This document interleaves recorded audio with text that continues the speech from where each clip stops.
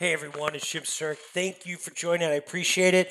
So in this podcast, we've got the one and only Mr. Joe Mullings from the Mullings Group, and I couldn't be any more excited and humbled that he joined the Medical Sales Nation podcast. In this podcast, we talk about the future structure of sales organizations, of skill sets sales professionals are going to need, using digital media to build a brand, not only for your company, but for your own individual person on getting yourself known. So I'm not going to talk too much about what we're going to talk about because you just got to tune in and listen because it was awesome. So without any further ado, let's get at it.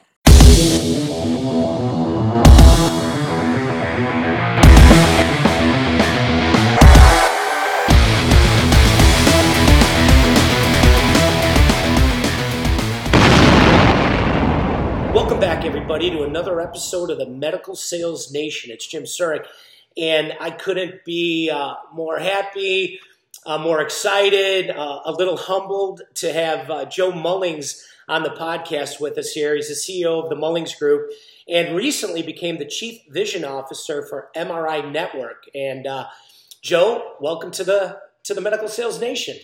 Jim, I'm pumped to be on, and thank you for the opportunity. Yeah, no, it's great. So, Joe, you are, part of the network and the fabric of the med tech, med device world. You touch many people across the globe, and with this COVID happening, it's changed a lot of things. And I've read some of the things that you've talked about. Of the change was coming, but it just pulled it in, 10 years forward. So my passion is around startups. I've been in startups my entire career. And different specialties. And so I love startups. I love Salesforce. I love building Salesforces, and I'm worried. And it's more worried because we don't know what the end looks like or what we're going to come out the other side.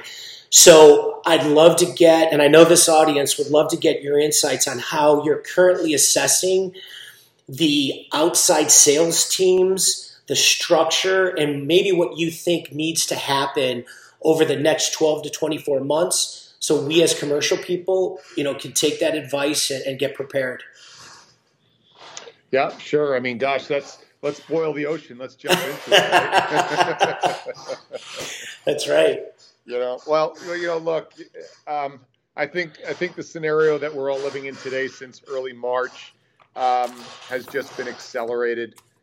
It was happening subtly, but subtle changes appear gradually and appear suddenly. And that's really what happened. For a long time, the last 4 or 5 years, I've always broken down the sales organizations, which are really the life's-blood of any company, because without sales, nothing happens. There's been a couple categories. There's the salespeople who are moving commodities, and then there's the other end of the spectrum, other salespeople who are adding tremendous clinical value, being there in a procedure. And, that's really the two ends of the spectrum you're at. A third category's come out, and it's really interesting, is it's the sales facilitator who now is going to be appearing virtually, digitally, in the relationship, and so now you've got really three categories. That third category I just spoke of is a very, very empty category currently, but rate of growth from a career perspective will be one that will be a breakneck speed. And you saw what happened with InTouch. You saw what happened with Livongo. You saw what happened with Teladoc. You see companies like Proximie. You see companies like Avail Med Systems. Again, Joe DeVivo, good friend with InTouch, got picked up by Livongo. And what that is doing is suddenly there's a new competitor in the room, and the competitor for the first time is technology. Yeah. For salespeople, forever we've been handshakers, and our smiles have been too white and our shoes have been too shiny. Yeah. Um, Too many bottles of red wine to go along with that. Yeah. yeah. And we also had counted on relationships, right? Yep. And some more than others. The ortho side has always been the deep relationship, right? Those guys more than anybody. And then you got the cath lab people. And it's really going to shift very quickly. Threats from the outside are the clear ones today with the pandemic, the suspension of what unfortunately are called elective surgeries. The definition of elective surgery has changed a lot in the last 5 months. That used to be an aesthetic surgery. Now it's inclusive of, patients who are oncology patients, Yeah. patients who require prostate surgery, patients who need a heart valve put in. And, these are people who are moving towards critical illness, and those are the new elective surgeries. And so I think the sales force is going to become broken down. You can no longer have a general hospital be the call point. You're going to start to see a fractioning of ambulatory surgical centers coming out in mass. I think you're going to see private equity, and I wrote about this about 10 months ago. The next big investment in healthcare is going to be real estate. You're going to start to have to isolate, bifurcate, and separate these surgery centers and these centers of care for when another pandemic comes or we cycle through these over time. And then you finally have Amazon, ophthalmology products, diabetic products, commodity products. Amazon is probably going to cannibalize 25% of the lower end of sales individuals in the market today. Yeah. So when you look at all that, so conversations that I have talking to just a number of people across different specialties and big company, large strategics and smaller ones, the questions is coming around is how many of us are we going to need? How many district managers? How many regional managers? How many sales reps? Because as well as I do, when I was selling spinal implants for a company called Sophomore Danik, I was driving I'm in Chicago, from Northwestern to Rockford up to the border of Wisconsin and sometimes into Milwaukee. I was spending an enormous amount of time keeping those relationships going, that clinical care, that treatment. So you needed a lot of me over time to be able to continue to go deep in those accounts, get the business. That happened, for me for a number of years, and building sales organizations along the way. That's changed. I just can't help but notice that's changed. And there's two things, as you mentioned, you're talking about technology, and don't forget about Explorer Surgical in that group there, Joe. So, no, you're right. You're right. You're absolutely right. Explorer. All I need is this thing, and I'm holding up my cell phone, and I'm in the middle of a procedure in front of my customer. That's right. No, that's exactly right. So I look at it and saying that for the sales forces are coming out. If I'm a manager, I can't ride with you. I can't go into that OR for sure. That OR is only going to be taken up by one person going forward. They're not letting in R&D, clinical affairs, marketing. That's done. So you have to create, and this is what I try to get across on a lot of my podcasts, is we have to be students of our game. Our game is in the commercial side of med tech. It's constantly changing. We have to get better. So knowing this, there's people in there who are going to adopt, and there's people that are not going to adopt. And adopting technologies are going not only to bring yourself value, but your customers value. Now, the interesting thing is, though, I'm trying to understand if I'm a startup and I have this great product. It's not a commodity. It's not 10% less expensive. It's really game-changing. How am I going to get access? What is the best route for a startup like that to take, knowing these changes? And I ask this in two ways. I know there's founders out there that still think it's 2005, right? That it's the same game, as well as venture capitalists think it's the same way, and they're expecting those returns in that sale ramp. I'm conflicted here, Joe, and I'm looking for some structure to put the bookends on each side of this to move forward. Yeah, so that's a deep question. So when we talk about the startup world, Obviously, what device are you looking at? Because you're talking about needing clinical lift, right? So we're going to have clinical efficacy and safety issues. That starts to talk about an IDE, a PMA. That's a long road, Right? And that includes animals, first in man. With Europe shutting down, one of the best things that could have happened to the U.S. startup market was Europe shutting its doors on its clinical trial activity because of some less than a low level of integrity there based on some clinical trials that went on. So now it's all pushed back to the U.S. So that's really a very positive sense for the startup environment. The clinicians you get associated with your product now are going to continue to be very, very important from a KOL side, because those individuals will always have access. You bring Marty Leon onto your team, or you bring, Peter Fitz onto your team, or some of these other people, they will always have access to some of these, surgical facilities, cath labs, depending on what your product is. And again, ambulatory surgical centers. You're going to start to see more of this partitioning out, and the large hospitals are going to start to become more generic in their approach. That's interesting. The cost per square foot for specialty surgery in a hospital is dramatically higher than in some of these specialty surgical centers. Yeah. And so you're going to start to see the specialization occur. So that's number one. And on the startup people. And then, you've got an organization like MDIC, the Medical Innovation Council. MDIC has this fantastic program called the EFS program, Early Feasibility Studies. And they will fast track you in regards to the biggest issue with startups these days is not getting surgical time. It's getting the time to get your paperwork through the hospital in order to get those contract and approval in place. And what they've done is the MDIC, we're going to have Chip Hance on my show in a week or two from EFS. And we're going to be talking about this program. Every entrepreneur, every startup should be aware of this EFS program. That's going to help accelerate things through. But, I want to stay on the sales side. Sales is about education, facilitation, and awareness and attention to these docs, really, at the end of the day.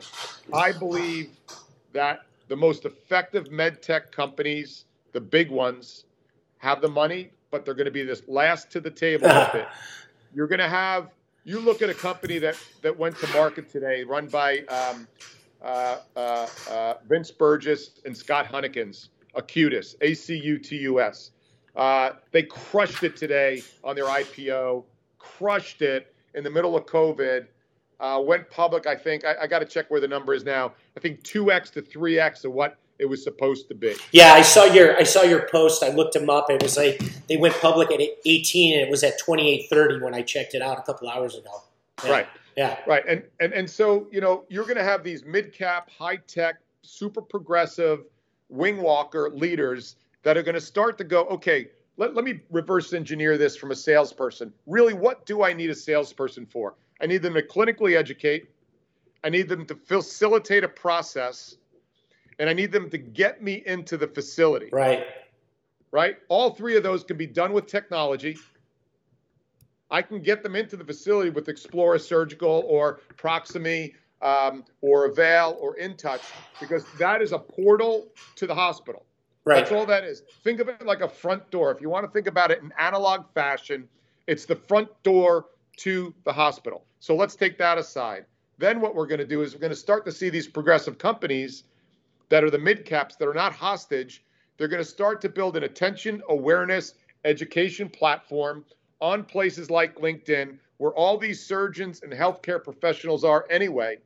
And they're going to start to put out content that, again, informs, educates, and drives interest towards their product. Yeah. Right? And yeah. Then once you lean in, you're going to call or lean in with some sort of activity that's going to be an attribution activity. And then they're going to call in, and you're going to have customer service success managers on the other end of a phone. Yeah. Who are either going to zoom in or call in and talk to that doc. And this is going to be the same as the clinical support person who was putting in a pacemaker who showed up with the salesperson, right? Right. So now you're not going to have to pay a $300,000 or $400,000 a year salesperson. Right. You know, right? And Yeah. I'm not saying the entire market's going this way, but I do believe in the next 3 to 5 years, there's going to be a tremendous push towards this, where you're going to enable technology to, again, get in front of, educate, inform, facilitate, not have to battle, and not get in and out of a car with windshield time in order to reach your numbers. Right. So going back to what we talked about before was that there's going to be a reduction in the number of salespeople that are going to be out there. There's still going to be people that are going to have to be knocking on doors, talking to supply management, meeting doctors, but it's just the support, as we all know, anybody in orthopedics knows, if you're doing a 1-2 level cervical fusion, lumbar fusion, 99% of the time, I'm just bullshitting with everybody in the room, right? And and we're really there for the staff more than we are for the doctor, but that's gone. I mean, that has to go away. We have to evolve. And you mentioned the ASCs. You see what Stryker's doing with their ASC approach, right? They're trying to drive, $5 billion from the hospitals into the ASCs. That's a huge move. Well, ASCs get reimbursed less. There's going to be pricing erosion. There has to be a way to use technology to keep these companies profitable and moving forward. Yep, absolutely. And again, we didn't even step on the medical side of technology, outside the virtual engagement and the virtual scrub-in docs and the education platform and the field service call-in and the upgrades. Let's look at the product category that's coming out and is going to continue to come out is SaaS products. Mm-hmm. So we're going to start to have not everything, a large portion of medtech is going to have a connectivity to it, right? You and I grew up in the world. I entered into the medtech industry in 1989, but everything there was pretty mechanical for the most part. Sure. And for the most part, Medtronic, J&J, Boston Sci, they're all analog medical device companies. They've never sold a piece of CapEx. Sure. And so this whole software thing is foreign to them. And you can see it with the fumbling going on with their robotic product lines year after year after year and a delay. So, so now you're going to introduce SaaS products, software products, where the real upsell and the new disposable is the bioconnection and the biometrics you're now pulling off of the patient and or the procedure and adding intelligent data back into a cloud environment rather than it going into a piece of paper that's getting put into a file cabinet that's not connected to the world. Yeah. I did 2 podcasts, one with a company called iNook. And so they're scanning the retina, looking for different disease states. They just got FDA approval yesterday for the U.S. And Echo Heart, Echo Surgical. So they're based out of this Oakland area, and they're doing exactly that. Little companies, right, came out of a brilliant engineer's mind who has no med tech experience, right? None. Nope. They have developed some of the most incredible technology that, I use this phrase, I'm not the only one, but helps heal our healthcare system by reducing costs, by predicting disease states way before they become a problem to keep them out of our healthcare. And you sit there and I'll talk to my peers that are in the big strategics, and they're like, that's never going to take off. What are they selling? Well, they're selling a scan that goes to the cloud that uses artificial intelligence and predictive analytics to tell the doctor what a 99% is probably happening with this patient so that they can actually heal the healthcare system. So I agree, because you don't see that coming out of big, even mid-sized companies, No, because first, it's not their culture. Right. And I'm not saying their culture is wrong. It's their culture. And so if you really boil it back, and I'm a huge J&J fan, but they're a consumer product pharmaceutical company, and tertiary, they're a medical device company. And I'm talking about the top level leadership. I'm not talking about the amazing people at the medical device level. Medtronic is trying to index towards being more of a digital company, but they still are a disposables company. Absolutely. Right. And so, when you start to look at chronic healthcare, predictive analytics is what you referred to, is such a critical thing. Is we've got to kill the monster when it's tiny. Yes. Because right now, healthcare is 18% of our GDP. That is not tenable as we continue to Yeah. move forward, right? And then how do you do that? Well, you don't allow it to become chronic and or critical where I've got to shuttle somebody in for a non-genetic issue because it's been lifestyle and I've been able to have a biometric on that person for their whole life. And then I can predictively predict, clinically predict when I'm going to have an issue because I have an outlier situation. So you just said it. You know what you're going to start to see a lot of med tech companies come out, and they're going to be non-med tech people developing them. They're not going to be therapies. They're going to be flag raisers. Yes. Okay? So you look at iRhythm. iRhythm is not a therapy. What it does is it throws a flag up and says, wait a second, before you have a widowmaker or before you have a full-on MI, I've just gave you a signal. I'm going to get to you, and I'm then going to either give you a pharmaceutical or a lifestyle or some sort of interventional procedure that is not going to be a 10x load on the healthcare system. It's going to be a 2x load on the healthcare system. Right. No, that's exactly right. And it's so exciting to see these brilliant young guys come out with this technology. So Kaushal is the CEO of iNook. He was working in the defense industry, doing topographical video and photo capturing, and his dad was diagnosed with diabetic retinopathy, and he's like, why didn't we know about this before? So he left to start this company. I mean, you're right. You're just taking these people who are saying, let's not get to that disease state. Let's fix it. Because I was sitting around a table about a year ago at HHS, and the team there said, we cannot afford to keep going down this road. It was just, we've got to figure this thing out. And I like what the guys at Potrero are doing as well with Joe Urban. Yeah, Joe Urban and Omar.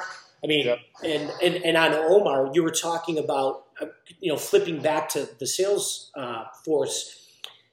He just does a great job on Twitter and LinkedIn and creating awareness around the company, and so does Joe. I mean, they're doing a great job. And you believe that is going to be a more effective platform that companies are going to have to adopt to be able to get to that surgeon, that doctor, that end user that treats the patient?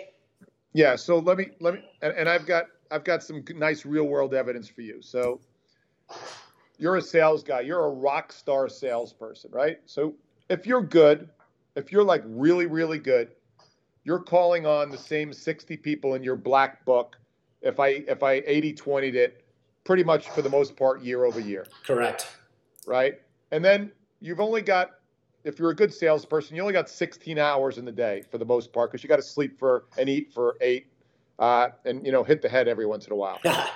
And so you're looking at your analog reach. You are limiting yourself on your analog reach to influence your world. You certainly have demonstrated you're a subject matter expert within your reach of the 80 people you call 80% of the time in your 16-hour day, and that's all you can reach. What if I took your intelligence, your subject matter expertise, and I scaled that on a platform like LinkedIn, which is a learning platform, and there's 660 million people on LinkedIn. There's 1.4 million in medical device and healthcare related. And then I took my subject matter expertise, much like I do, and every morning I wake up at 4 a.m. and I put my piece out, and every day it's in front of 120,000 sets of eyes. As a headhunter, I can't reach any more than 25 to 30 people a day. Sure. And I'm only calling the people I know. But if I put out content on these platforms, that not on my webpage, on these platforms, that where everybody is living their life out loud anyway, that is suddenly becomes the top of my funnel. And now if I build out using tech beyond that, for them to lean in, take them off the LinkedIn platform onto an attribution landing page that I then take them through my Explora Surgical or Acutus or Potrero journey. Now I can see exactly where they're going using pixelization. I can see what they dug into, and I can then reach back out to them and call them and say, Dr. Surik, hi, it's Joe Mullings from Acutus. I just wanted to touch base. I saw you leaned in. Now suddenly I've got the ability to reach tens of thousands of people where in Yeah. the past I was limited. Yeah. That's where MedTech is going and needs to go. Okay, so it's I love this conversation. So it was about 2 years ago when I first published my first article on LinkedIn. You, Gary Vee, were inspirations to get started on that. To be honest, it was watching what you were doing and then publishing that first article and almost throwing up because I was waiting for, the backlash of negative, social media impact, but it never happened. And so I kept doing that, putting out posts, and now doing the podcast for about 2 years. And the connections and the relationships that are being built are something that I never thought would ever happen. It's mind-boggling. So do you suggest then it's not just companies that have to do this, but the individual person that's working for the company needs to engage at that much higher level? Look, you need to put out content, and those who want to you have to put out high quality, high value, generous content that's not self-serving. Sure. That is the number one thing. The second that they sniff it's about you, you lose. Right. And it's not any different than you taking a doc out for a lobster dinner, and she orders a big bottle of wine, and she orders, the lobster. And the second that she sniffs you trying to close a deal, you just lost that customer. That's right. And it's not any different in the digital world. The only difference is you can screw up at scale on digital, but you can also win at scale on digital. Sure. So you need to inform, inspire, educate. And the best thing about MedTech is our audience are voracious, lifelong learners. Right. Every doctor is. Right. Every single clinician is a lifelong learner. If you dissected what they did as hobbies, it always would include some level of intellect that they're self-learning. Yeah. And the second that people get their head wrapped around that we have one of the most abundant sort of psychographic demographic to get our content to, I'd be out of business. You wouldn't need me anymore. Sure. So, but you are suggesting though, if as a sales rep, if you're going to be viable, you need to take this approach. Yeah. Well, look here. Let me give you an example. You've hired people. You've been hired. When they debrief, what's one of the first thing they said? He or she has all the connections in our market. Well, what if you did that digitally online? Do you think I get hired for my looks? I get hired because the industry follows me. Therefore, when somebody wants to get a product to market, they want me and my firm to carry their message to the market because I've got an enormous following and trust. So imagine if you could digitally scale and leverage out your persona and add value to the market as a salesperson in MedTech. Dude, you would be getting job offers every month. Yeah. Because you're going to have 120,000 eyes and EP on you. Right. So wherever you go, with the second that salespeople get their head wrapped around this and commit to this, changes the game for the companies. Companies win, and the sales rep wins as well. Yeah. No, that's great. No, it's great. I want the Medical Sales Nation, this audience, to listen to this, to understand LinkedIn isn't a resume holder, right? No. It's not. It's a community to engage, inform, to move our knowledge base forward. And that's what people have to understand. And I have more people that probably follow me that are 30 and under, which at first I was kind of shocked with, but I was like, no, they're trying to learn, right? I've got friends that are 50 and over who they think I'm crazy, doing the stuff I'm doing. And I'm sitting here going, guys, if you're listening to this, you've got to embrace this new way of getting your name out. You've got to create value. Get out there. My daughter just graduated, and she's going to put her first video out in the next couple of days as she's selling as a 1099, 100% commission rep, because it's hard to find a job these days. And I said, you're going to do this. You can do this, and you're going to tell the world what you're doing, and you're going to inform and educate on how you're going through this process. And if the more young people that listen to that, the better off they're going to be for their career. And so that's just kind of giving back. Yeah, look, the dynamics are like this. Here's, and I just had another session today on LinkedIn Live, and I talked about this. The Gen Xers and the millennials, they were born into a digital native world, so they've got a little bit of a competitive advantage there. I'm 58. My cohort, my peers are in their late 40s, 50s. We weren't born in a digital environment, but you know what we do have? We got 25 years of experience that a Gen Xer and a millennial can't get, and they can't accelerate. But if I put my mind to it as a 54-year-old to commit 100% digitally, I then leverage 3 decades of knowledge that Gen Xer cannot accelerate. But I can become a digital native within 1 year, and then I increase my value to the entire market, and I'm a bully in a schoolyard to everybody else behind me. That's right.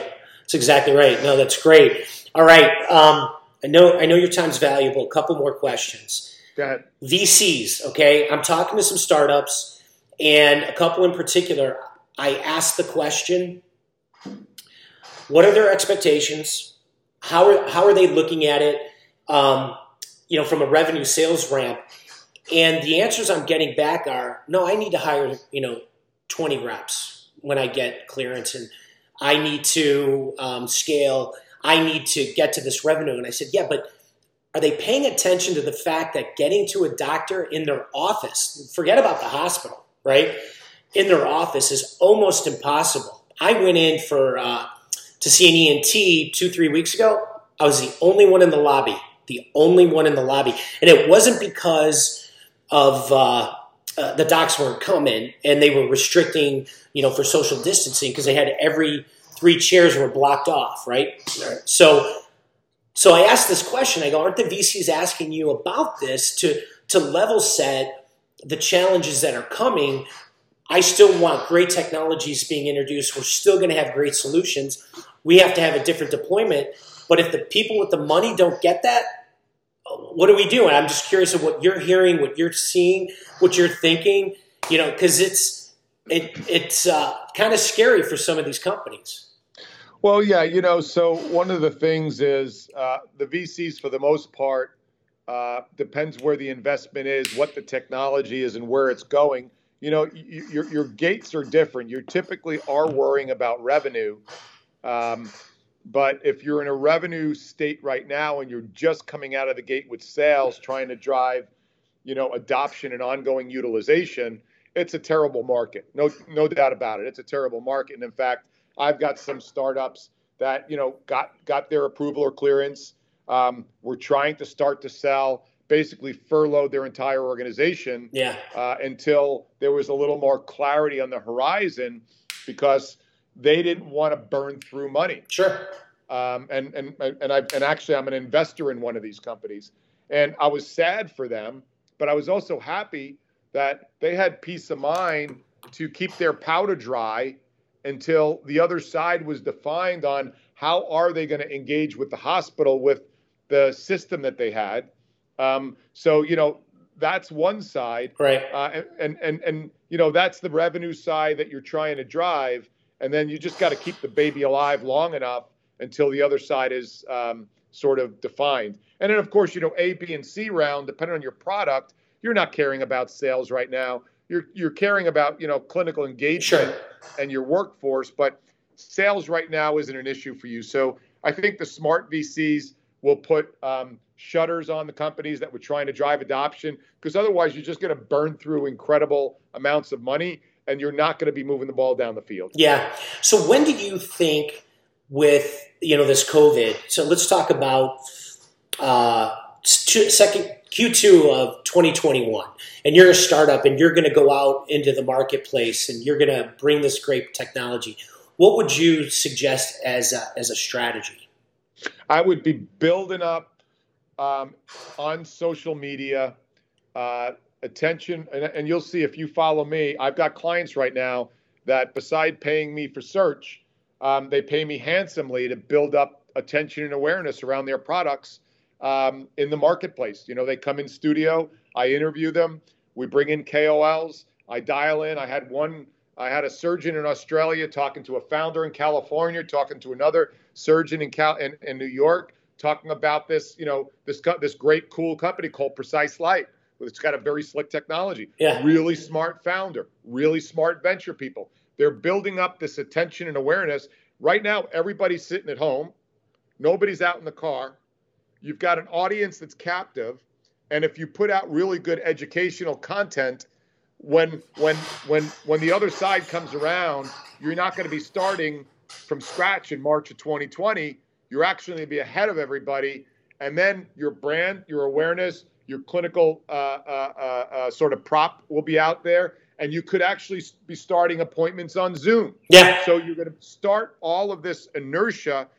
But if you're playing with the old playbook of pressing the flesh and counting on shows and massive amounts of people together, you're probably going to be in a less than optimal place if you're not there already. Yeah, no, it's great. I've been obviously I follow you and listen to your shows, your videos, your posts talking about that exact where marketing is taking. Let's call it marketing. It's taking a lead that's never been done before. Right? Yeah. Much more important now than ever in the past to get that message out. And like you said, you got a captured audience. So I think it's brilliant. I think it was about a year ago you were talking about contract sales forces. You had some stuff that was out there. What are your thoughts about that in this environment? Look, I think there's probably some contract sales organizations that can bring, real validity to it. But there's, my salespeople have to be missionaries. I can't have them as mercenaries.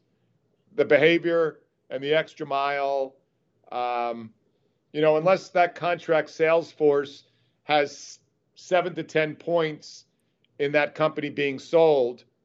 Yeah. I don't know if that would be a prop that I would bring in the med tech industry. Yeah. No, it's interesting. I asked the question because I know a lot of they're a dying breed, the distributors for the ortho industry, right? There's still some out there, and some of them cover 3-4 states. They have an infrastructure. They know supply management. They know how to get in, and so they're starting to ask themselves, how can I leverage this? As I potentially am going to lose my contract as things go direct, right? Which is probably going to happen. And so I just thought it was interesting from their perspective, thinking about, I have an infrastructure. How do I get into the startup business? And well, you got to sell the value that you have within the 3-4 states that you have, and see if it'll work, especially in COVID. As if I'm going to hire maybe 4 or 5 really strong regional guys that have relationships and know everyone, but then I'm going to need some people to go out there and really kill it. So just people are thinking differently now. It's just have to. Right. They have to. And so I admire it. So Joe, last question before we go. It's kind of like a Tim Ferriss question. If you were to give, put a billboard up, but I'm not going to do that. What is the 1 or 2 things advice that you would give, a new person getting into medtech and somebody who's, maybe around that 50-year-old age? We've probably talked about it, but if you could just hone it in for them, that'd be great. Yeah. So look, if I'm in the 50+ crowd, and I have a real good hold on a clinical therapy, and I really add value clinically.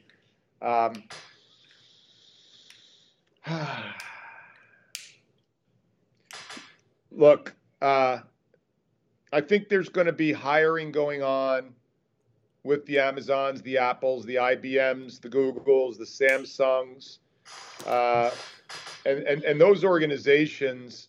What they do really well is technology. What they don't understand is the voice of the customer and the engagement with the customer. And they need some Sherpa and some leadership in certain areas as they look at these new therapies that they're going to try and throw their technology at. And they also always massively disrespect the clinical and the regulatory side of things. So I would keep my eyes open for the postings that I know are out there in those spaces. And I would try and move hell or high water somehow into a virtual or digital product portfolio. So that's one. On the young person coming in, live off ramen noodles.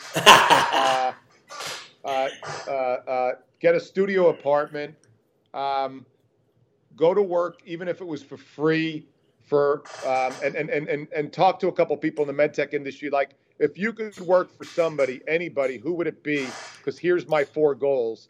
And ask 3 or 4 people, and then go to work for that person, even if you had to pay them.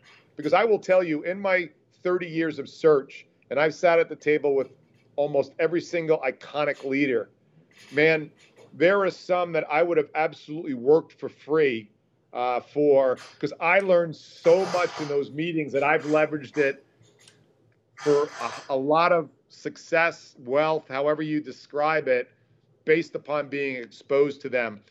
So that's what I would do if I was a young pup up and coming. All right. That's great. Great advice. I love it. Well, Joe, I appreciate your time. This has been fantastic. I'm telling you, you probably don't know it, but you give this great advice. I know it comes probably naturally to you, but people are absorbing it. They're talking about it. And I know the Medical Sales Nation is gonna love this one. So once again, awesome. Appreciate your time. And thanks. Let me know how I can help spread the word too. All right, I will. And so Medical Sales Nation, listen to Joe, follow Joe. You can find him on LinkedIn. He's everywhere. So and you got to follow the other people in his company. Holly Scott, Matt Kaufman, Giovanni Lauricella. Yeah, all of them. All of them, because there's just such great content coming out of there. You'll learn more about med tech in a day watching them on LinkedIn than you will in a year not. So, Joe, thanks again. Medical Sales Nation. Until next time, hang tough. Be well, Jim. Thanks, man. Thank you, Joe. I appreciate it.